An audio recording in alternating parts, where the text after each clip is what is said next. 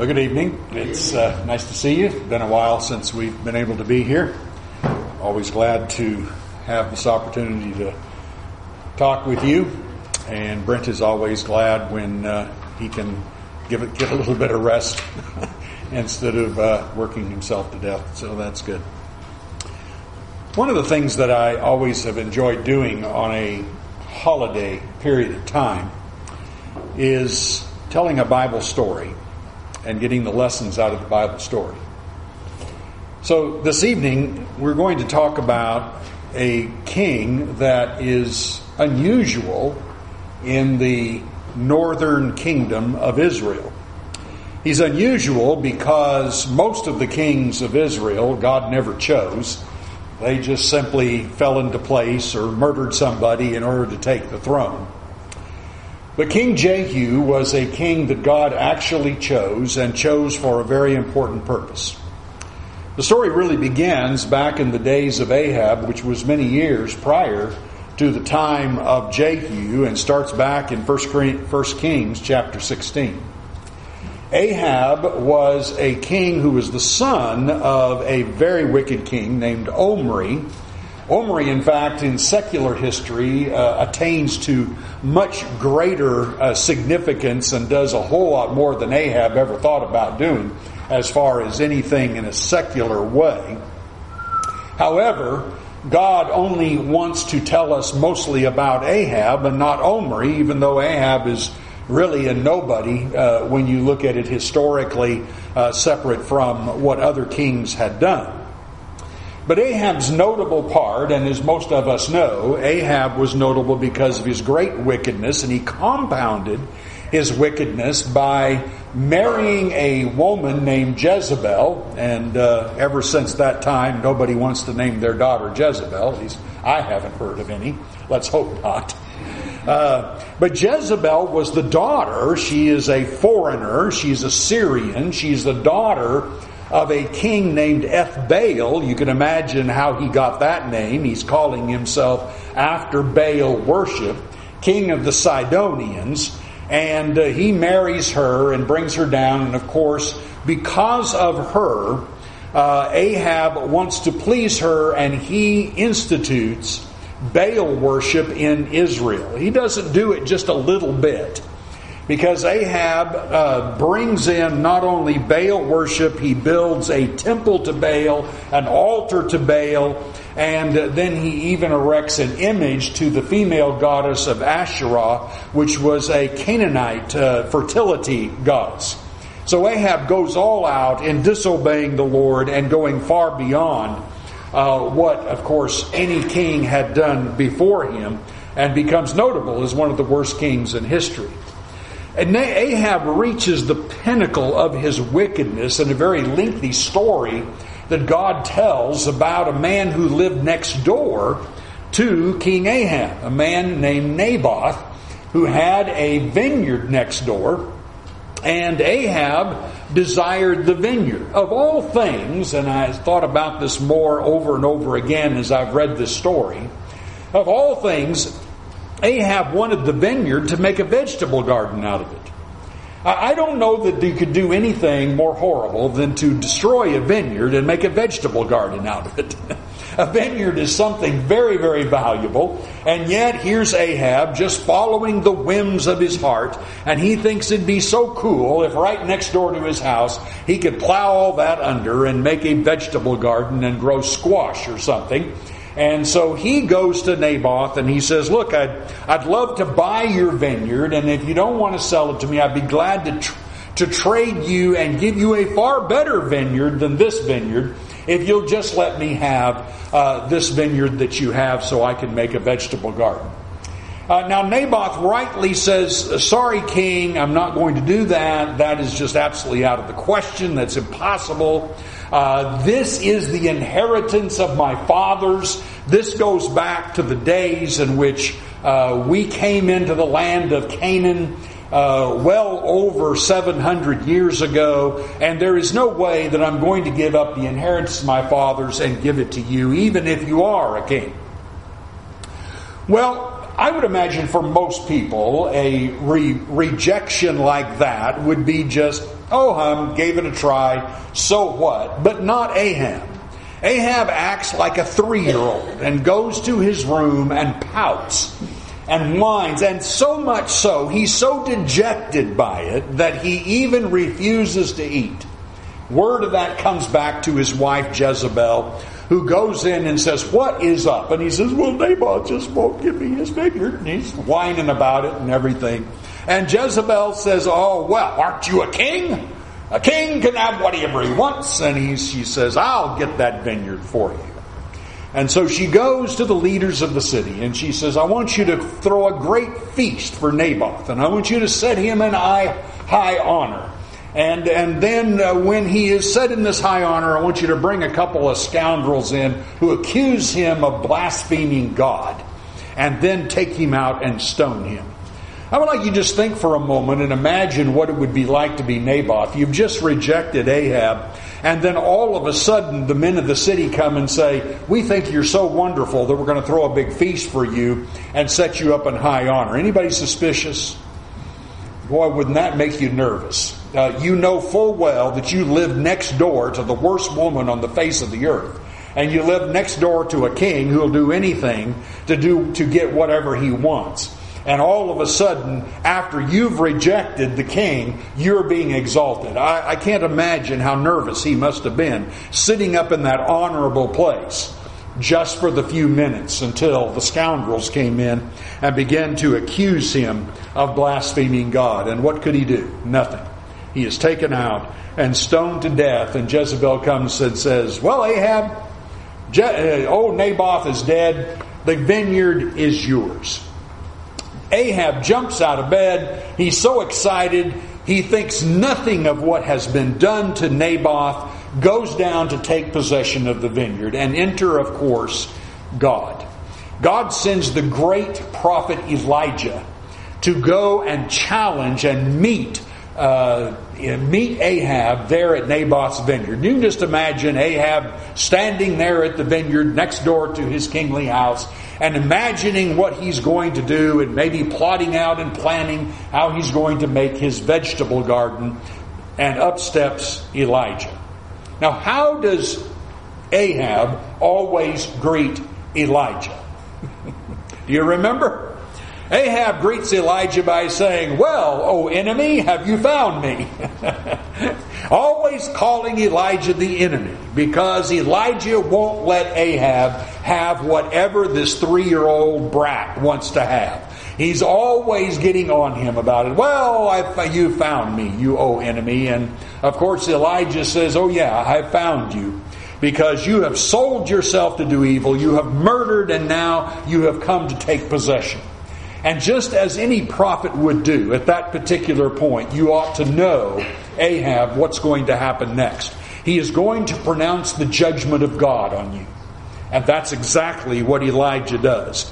First off, the dogs who lick the blood of Naboth are going to lick your blood, Ahab. Secondly, every male of your house is going to be killed. They're going to die throughout all of Israel. Can you imagine being told that every single male will be destroyed so that there is no descendant of you, Ahab? You are going to be completely wiped off the face of the earth. And as for your wife Jezebel, in the place where the dogs lick the blood of Naboth, the dogs are going to eat your wife. And then when that is all done, whoever dies of the house of Ahab out in the field, the birds are going to eat. And whoever dies in the city, the dogs are going to eat. This is going to be your lot, Ahab. And Elijah leaves. I can't imagine what Ahab was feeling at that time, except to note a shocking thing takes place. Ahab repents. Now that is one of those things that you just can't hardly imagine. Ahab repents. Ahab goes about in sackcloth. He went about dejectedly. He realizes the terribleness of what has happened. He humbles himself. And then there's something even more shocking than the repentance of Ahab. And that shock is that God even shows mercy toward Ahab.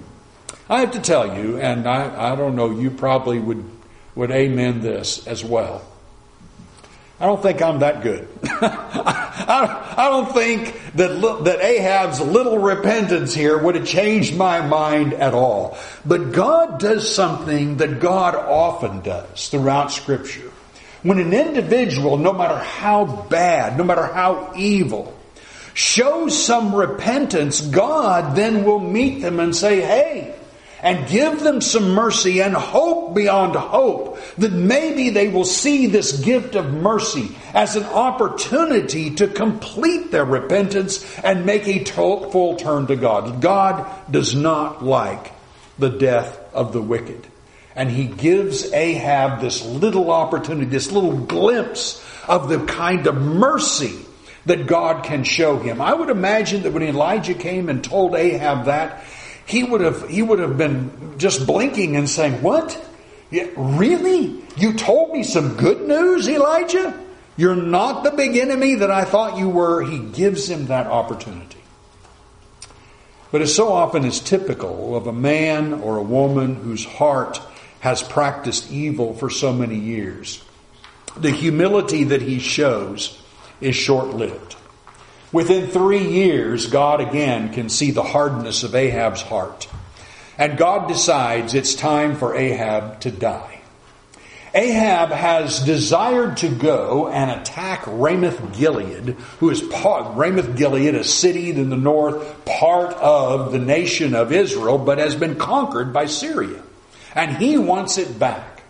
And so he decides he is going to go and take that city, but he he asks for the help of King Jehoshaphat. Now remember Jehoshaphat? Jehoshaphat's a good king in every kind of way, a very, very good king. There's only one little weakness with Jehoshaphat. He can't seem to see anything wrong with Ahab. And he keeps making friends with Ahab. In fact, the union between the children of Jehoshaphat and Ahab are the absolute beginning of the destruction of the southern kingdom of Judah. But Jehoshaphat goes up and sees Ahab, and Ahab says, hey, I'd like to go up and conquer Ramoth-Gilead and get it back for my nation. Would you go up with me and help me conquer it? Jehoshaphat says, sure.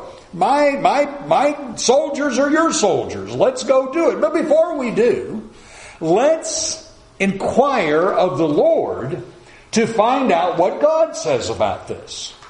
Oh, well, Ahab sure says that's fine. And Ahab gathers 400 prophets of Baal and lines them up, and they all come in. And they, of course, to the 400th man, say, oh yes, you will be successful. Go up and conquer. One guy even puts on a pair of horns and goes around pretending he's budding people and says, oh, you will definitely conquer and you will be successful.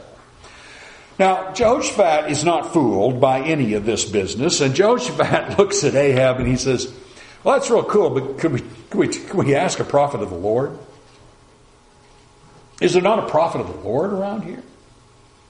And Ahab says, in one of the funny statements, I'm sure not to God, and certainly not to Jehoshaphat. Oh yeah, we've got one prophet of the Lord around here, a guy named Micaiah, but I hate him because he always speaks evil concerning me. Ahab always thinks it's someone else's fault. Well, bring Micaiah in. So as they're bringing Micaiah, all the messengers are saying to Micaiah, now here's what all the other prophets are saying. You say the same thing. Everything will be fine. Just tell them what they want to hear. And of course, Micaiah says, whatever the God says, that's what I'm going to do. And it's pretty evident that when Micaiah comes into the presence of King Ahab and King Jehoshaphat, that this kind of meeting with Ahab is not the first. And so when Micaiah comes in and Ahab says, shall we go up to Ramoth-Gilead or not? And Micaiah answers, obviously, even though the text doesn't specifically say this, it's pretty evident that he answers with a surly kind of way because he says, oh sure, go on up and conquer, you will be successful. Ahab catches that right off and he says, How many times do I have to tell you to tell me the truth? Well, we have already learned that Ahab doesn't want the truth. He's paid 400 guys to tell him whatever he wants to hear. Isn't it interesting, by the way, that there are 400 false prophets and one true prophet? That is something we need to remember. When God brings a prophet, Satan brings 400. Satan always multiplies anything that God does and just expands it beyond so that it looks like that the majority is right. Because Satan knows we're impressed with the majority. And so there's one lone prophet telling the truth and 400 prophets who are telling a lie. Who are we going to believe? Who do we want to believe? And Ahab, of course, doesn't want to believe Micaiah. And he strikes Micaiah gone and tells Micaiah, look, I want to know the truth. And Micaiah says, oh, you would like to know the truth? Well, here's the truth. Tomorrow, when you go up against Ramoth Gilead, all is going to be, you are the shepherd, you are going to be killed, and all of your armies are going to scatter and go back home, and that's going to be the end of that. You're going to die. And so Ahab turns around and says, send him to the dungeon and give him bread and water to eat and drink, and that's that. And Micaiah, before he leaves, he says, let me tell you what happened. Now this is really interesting. Let me tell you what happened. God gathered, hear this, God gathered all the host of heaven, all around him, both left and right hand. That is a lot. I don't know how many are up there with God. But he gathered all the host of heaven. And he asked them, he said, look, I want to put Ahab to death. Can anyone give me a plan by which Ahab will die? And one spirit said this, and one spirit said that, and they had this big conflab, and in the end, finally, one spirit said, I know how we'll get him dead. I can be a lying spirit in the mouth of all of his prophets. And he will believe them and go out and die in battle. And God said, that's a good idea. Let's do that. You will go and be a lying spirit, and he will believe you, and he will die in battle. And he sends him to do that. And so Micaiah says, all of these false prophets, they have a lying spirit in them, and the Lord, and here's what he said, the Lord is deceiving you with this lying spirit. The Lord is making this happen, so you will die. The Lord has been a lying spirit in the mouth of all his prophets. You think God would do that to you today? Of course he would. He says he would. In 2 Thessalonians Chapter 2 and verse 9 through 11, God says that anyone does not love the truth so as to be saved, he will send them a strong delusion that they might believe a lie and be destroyed. For all of those who do not love the truth. That is a powerful warning. We can listen to all kinds of other things, but what needs to clear in our minds is regardless of how many others say it's one way, if God says it's this way in His Word, that's what we're going to follow because we love the truth. And it doesn't matter if all around us say it's something different and disdain us for our position on it. What God says is what we're going to follow. And that's exactly what God will do when He sends that delusion. Micaiah is taken off, and that's the end of that. And the next day, they go to battle. Now, I got to say that Jehoshaphat, I begin to wonder sometimes who is dumber, Jehoshaphat or Ahab. Because Ahab says to Jehoshaphat, okay, look, we're going to go into battle tomorrow. And I'm not going to wear my kingly robe, but you wear your kingly robes, because then when they all see you, they'll think that you are me, and they'll go after you and won't go after me. And Jehoshaphat says, oh, sounds like a good idea to me. I'm like, what? What? Where do you come up with this? Absolutely crazy. And so, there we go. They go into battle. Jehoshaphat's in battle with all his king's robes on. And Ahab has disguised himself so nobody can see that he's the king. And of course, what do the Syrians do? They go chasing after Jehoshaphat because they have been commanded, don't worry about anybody else, just worry about killing Ahab.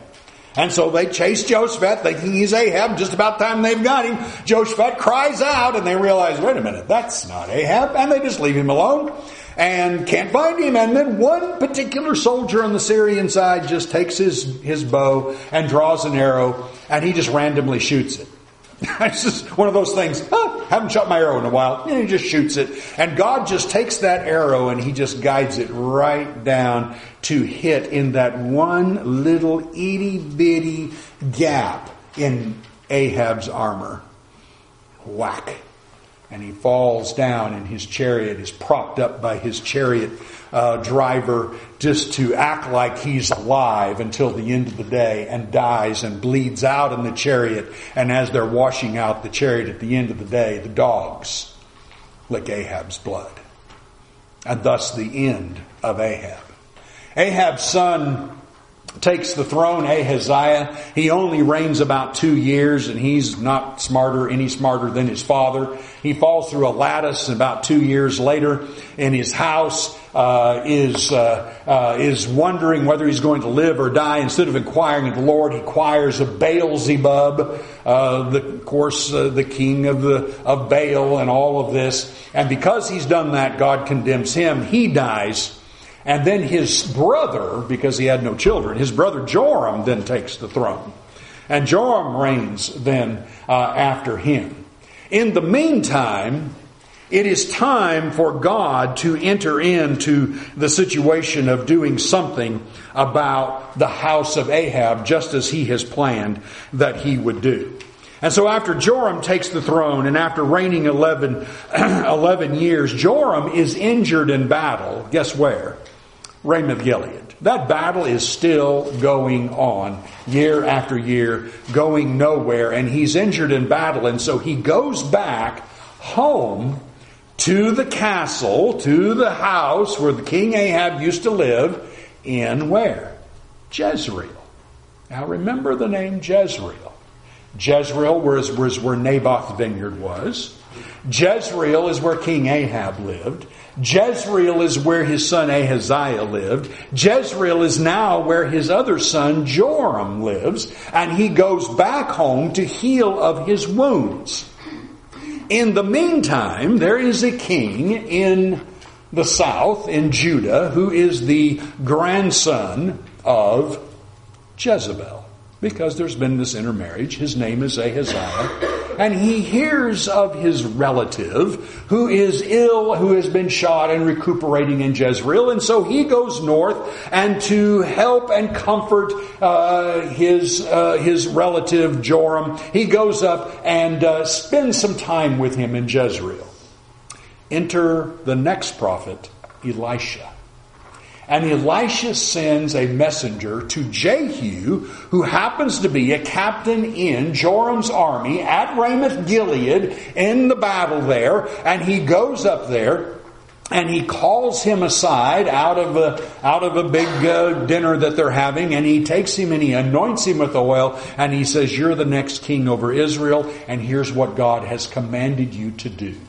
You are to wipe out all of the household of Ahab, and you are to wipe out Baal worship in Israel, and God has appointed you, and if you obey the word of the Lord, your children will reign on the throne to the 4th generation, and God will bless you. Now go. And he takes off.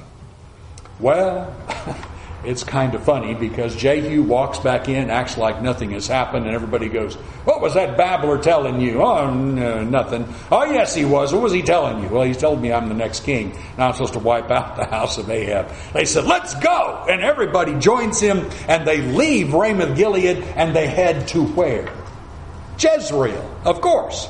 And just lo and behold, you don't have one king there. You don't just have Joram. You have Ahaziah there, whose wonderful mother, Athaliah, who is the wonderful daughter of Jezebel. They're there. And so here we go. Now, one of the most interesting, and I have always thought hilarious stories, is as Joram and Ahaziah are in the castle there, the watchman on the wall looks out and he says, someone's coming. And there's a cloud of dust, and here they come. And Joram immediately says, send a messenger out and see who it is. And the messenger goes out, and I don't guess they have binoculars in those days, but he's watching, and the messenger goes out and he says, is it peace? Is it peace? And he says, get behind me. Well, the watchman on the wall says, uh-oh, he's not coming back. Send another messenger. Another messenger goes out, and he gets there and he says, is it peace? And he says, get behind me. And the watchman on the wall goes, uh-oh. He's not coming back either. Well, that's when Joram says, Ahaziah, get in the chariot. Let's go out and meet him. And they get out to meet him. And here he comes, and he looks and he sees it's Jehu.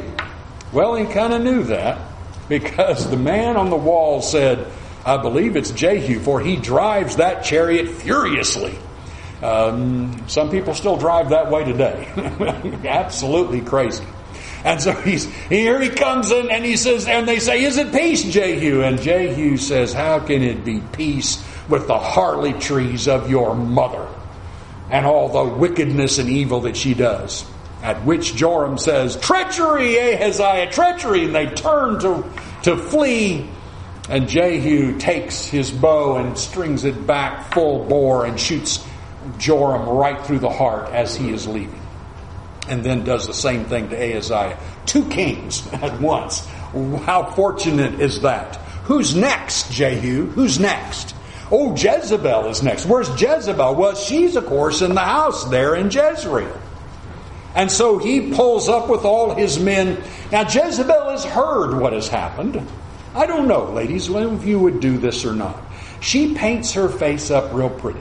Yep, they had makeup in those days. And she puts her best makeup on. And when Jehu pulls out, she hangs her pretty head out the window. And she says to Jehu, well, what have you done, Zimri, murderer of your master? Zimri is a former captain who had killed his king Baasha. What are you doing here, Jehu? And Jehu looks up, and there's a couple of eunuchs standing in the window behind Jezebel. And he says, anyone on the Lord's side up there? And the 2 eunuchs kind of go, uh-huh. You can just imagine, those eunuchs can go, oh goody, can we really get rid of this woman? And he says, throw her down. Woo! I can just picture Jezebel flying out the window head first to the ground, and all the horses that are there just trampled her to death. Now, after a tough day like that, what would Jehu do? Well, he's going to go inside and have dinner, of course. It's been a wonderful day. And so he goes inside, they fix him dinner, and as he's finishing the dinner, he tells one of his captains, he says, look, go out there and bury that woman. After all, she was a daughter of a king. Go out and bury her, but when they get out there, they find only her head and her feet that are left. And she has been dragged off and eaten by the dogs, just like Elijah said would happen. Who's next, Jehu? Oh, well, we've got to get rid of the 70 sons of Ahab. And so he sends a message to the city where the 70 sons have been kept. And he sends this message and says, choose one of the sons to be the next king, and then I'll go out and meet him. Now, those who were caretakers of the sons went, no, I don't think we're going to do that. What do you want? And he says, oh, well, if you're not going to do that, send me all 70 heads of these kings and of these sons of Ahab. Send me all the heads. And so that's what they do. They cut off all the heads of the 70 sons of Ahab, and he mounts them up at the entrance to the city with 2 big piles at the entrance of that city of those heads. What a beautiful picture. Isn't that something a story you want to tell your 5-year-old before you go to bed at night? That just sounds really great. So anyway, taking care of that, well, who's next? Well, then he goes and he kills every single relative that he can find of the house of Ahab all through the land of Israel, and then turns from there to get rid of Baal worship. Jehu was smart. He walks into Samaria and he says, if you thought Ahab served Baal, you watch what I do. I will serve Baal far more than he did. And he calls all of the Baal worshipers, everybody into the temple of Baal. We're going to have the greatest sacrifice ever to Baal. He calls them all in and packs the house with Baal worshipers and the priests of Baal and pulls them all in there and locks the doors, and then sends in his men and kills all of them, then tears down the temple, tears down the altar, tears down the image, destroys idolatry to Baal out of the land of Israel. Boy, about that time, you just want to do a cheer for Jehu. You just want to say, wow, finally, we have a king in Israel. A king who respects God. A king who will obey and do the will of the Lord. As Jehu has taken all of this, and even God commends Jehu. Listen to the words. Because you have done well in carrying out what is right in my eyes, and have done to the house of Ahab according to all that was in my heart, your sons of the fourth generation shall sit on the throne of Israel. What a commendation. You don't hear that kind of commendation to any of the kings of the northern kingdom of Israel. God had chosen him, just like he had chosen Jeroboam way in the first king. He had chosen one more king of Israel, and Jehu does the will of the Lord. But the rest of the story is actually not in Kings. The rest of the story is in the book of Hosea. In Hosea chapter 1, Hosea is a prophet who lives just after this. And the beginning of Hosea are these words. The word of the Lord that came to Hosea the son of Berry in the days of Uzziah, Jotham, Ahaz, and Hezekiah, kings of Judah. And in the days of Jeroboam the son of Joash, king of Israel. When the Lord first spoke through Hosea, the Lord said to Hosea, go take to yourself a wife of whoredom, and have children of whoredom, for the land commits great whoredom by forsaking the Lord. So he went and took Gomer, the daughter of Gibeon, and she conceived and bore him a son. And the Lord said to him, call his name Jezreel. You remember that name? Call his name Jezreel, for in just a little while I will punish the house of Jehu for the blood of Jezreel, and I will put an end to the kingdom of the house of Israel, and on that day I will break the bow of Israel in the valley of Jezreel. Now, shocking words. Suddenly we hear these amazing words, I will punish the house of Jehu for the blood of Jezreel. Now, wait a minute, God. You commanded that blood to be shed in Jezreel. You commanded all the house of Israel to die. You directly told Jehu to do this. In fact, you commended Jehu for doing this. And now you turn around and you say you're going to wipe out the whole house of Jehu for the blood that he shed that you commanded. How can that possibly be? The way that is possible is because there's something we missed. Jehu never obeyed one thing God said to do. I know that may seem shocking, but that is the point. Jehu never obeyed anything God said to do. And the reason we know that is because right after God commended Jehu, the very next words were, he continued to worship calf worship and follow calf worship in Israel and continue to do evil. You see, Jehu obeyed what the Lord said only because that's what Jehu wanted to do. Jehu just happened to agree with that. I mean, wouldn't you? You could be the next king. And you can, if you will just destroy all the household of the king before you and turn and serve the Lord. Well, that sounds great. I'll destroy all the household of Jehu. I'd be happy to do that. Do I like Baal worship? No, I don't like Baal worship. I like calf worship, though. And so he turns and destroys all the house of Jehu only because that's what he wanted to do anyway. I want you to consider something. Every one of us have a tendency to be like Jehu. There's about 90% or so, and you could give or take a little bit on that. There's about 90% of the commandments of God that you and I are happy to keep. When God says don't get drunk, I say fine, I didn't want to anyway. I can go around preaching to everybody else about getting drunk. When God says don't commit sexual immorality, I say fine, I didn't want to anyway. I got a wonderful wife, why should I? I don't need that. You know, there's all kinds of things that God says not to do and God says to do. And I'm happy to do. Because that's what I like to do anyway.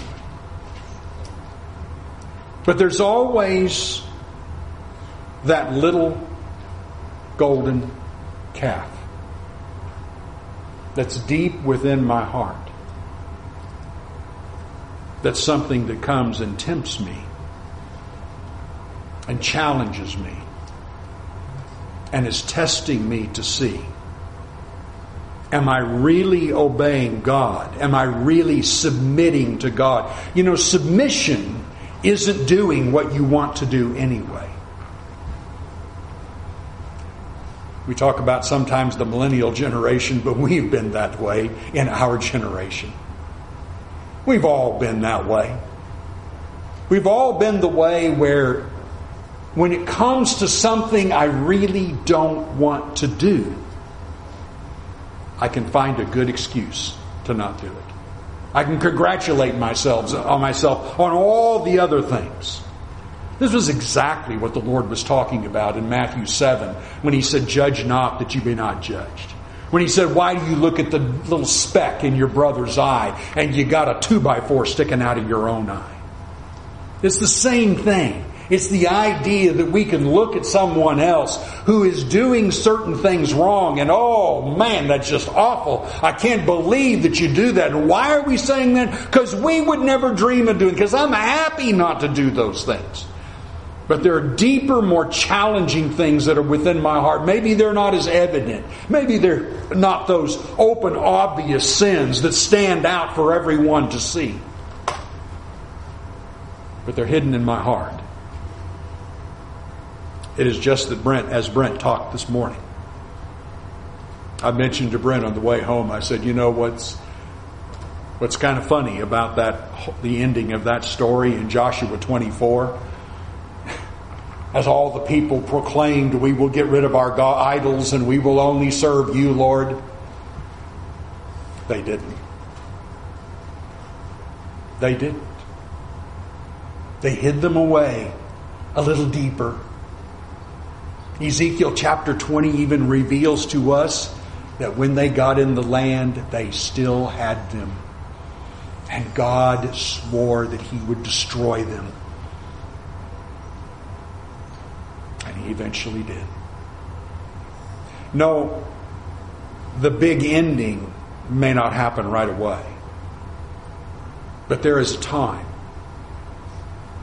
There's a time when the prophet comes and says, your day is done. You ever noticed, every once in a while you'll see someone, it's happened in this church, it's happened in every church I've ever been in, and every church I've ever known. Someone seems to so faithfully serve the Lord for so many years. And you just, you see them every week, you see them every service, you just see that dedication, and then something happens. And we all say to ourselves, what happened? What happened that all of a sudden this person who had shown such faithfulness all of these years, what happened that they fell away, that they turned from God, that they decided to rebel? I don't understand it. I understand it from this standpoint. You find you met your Jehu moment. You finally met the moment when what you wanted to do was what God said.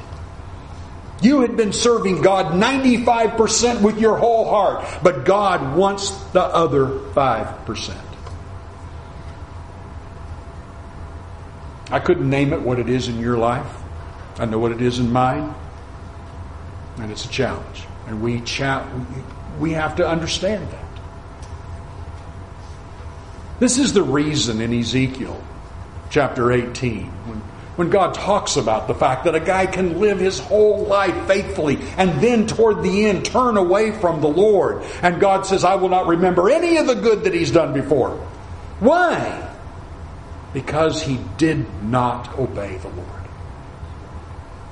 I remember a story years ago that was told me about a father who left a piece of land to his son. And he says, son, I'm going to be gone for a few years. While I'm gone, I want you to build on this land the way I ask you to build on it, and I will give it to you. I want you to build a house right here. I want you to have a barn out over here. And I want you to put a well right next to the barn. The father went away. The son built the house just as the father said, and the son built the barn as the father said. And then the son looked at where he had told him to put the well, and he thought to himself, that's kind of a dumb place to put a well. I think I'll put the well over next to the house. And so he did. And the father returned, and he looked at the house. He said, good job, son, just where I wanted it. Took to the barn, fantastic. Hey, where's the well, son? Well, I thought that it might be better over here. And the father said, you didn't obey a thing I said. You put the house where you wanted to put the house. It just happened to coincide with my command. You put the barn where you wanted to put the barn. It just happened to coincide with my command. You put the well where you wanted to put it because you are rebellious. And we need to understand that when we serve God, submission is when I didn't want to and did anyway. Submission is when I attack those particular commands, whether positive or negative, whether go out and talk to others and try to do the best I can, whether it's that or stay away from these sins, whatever it is. Submission means I do what God says, even if it's not my will. Whose will are we really keeping? Are you just doing the 90%? The test always comes.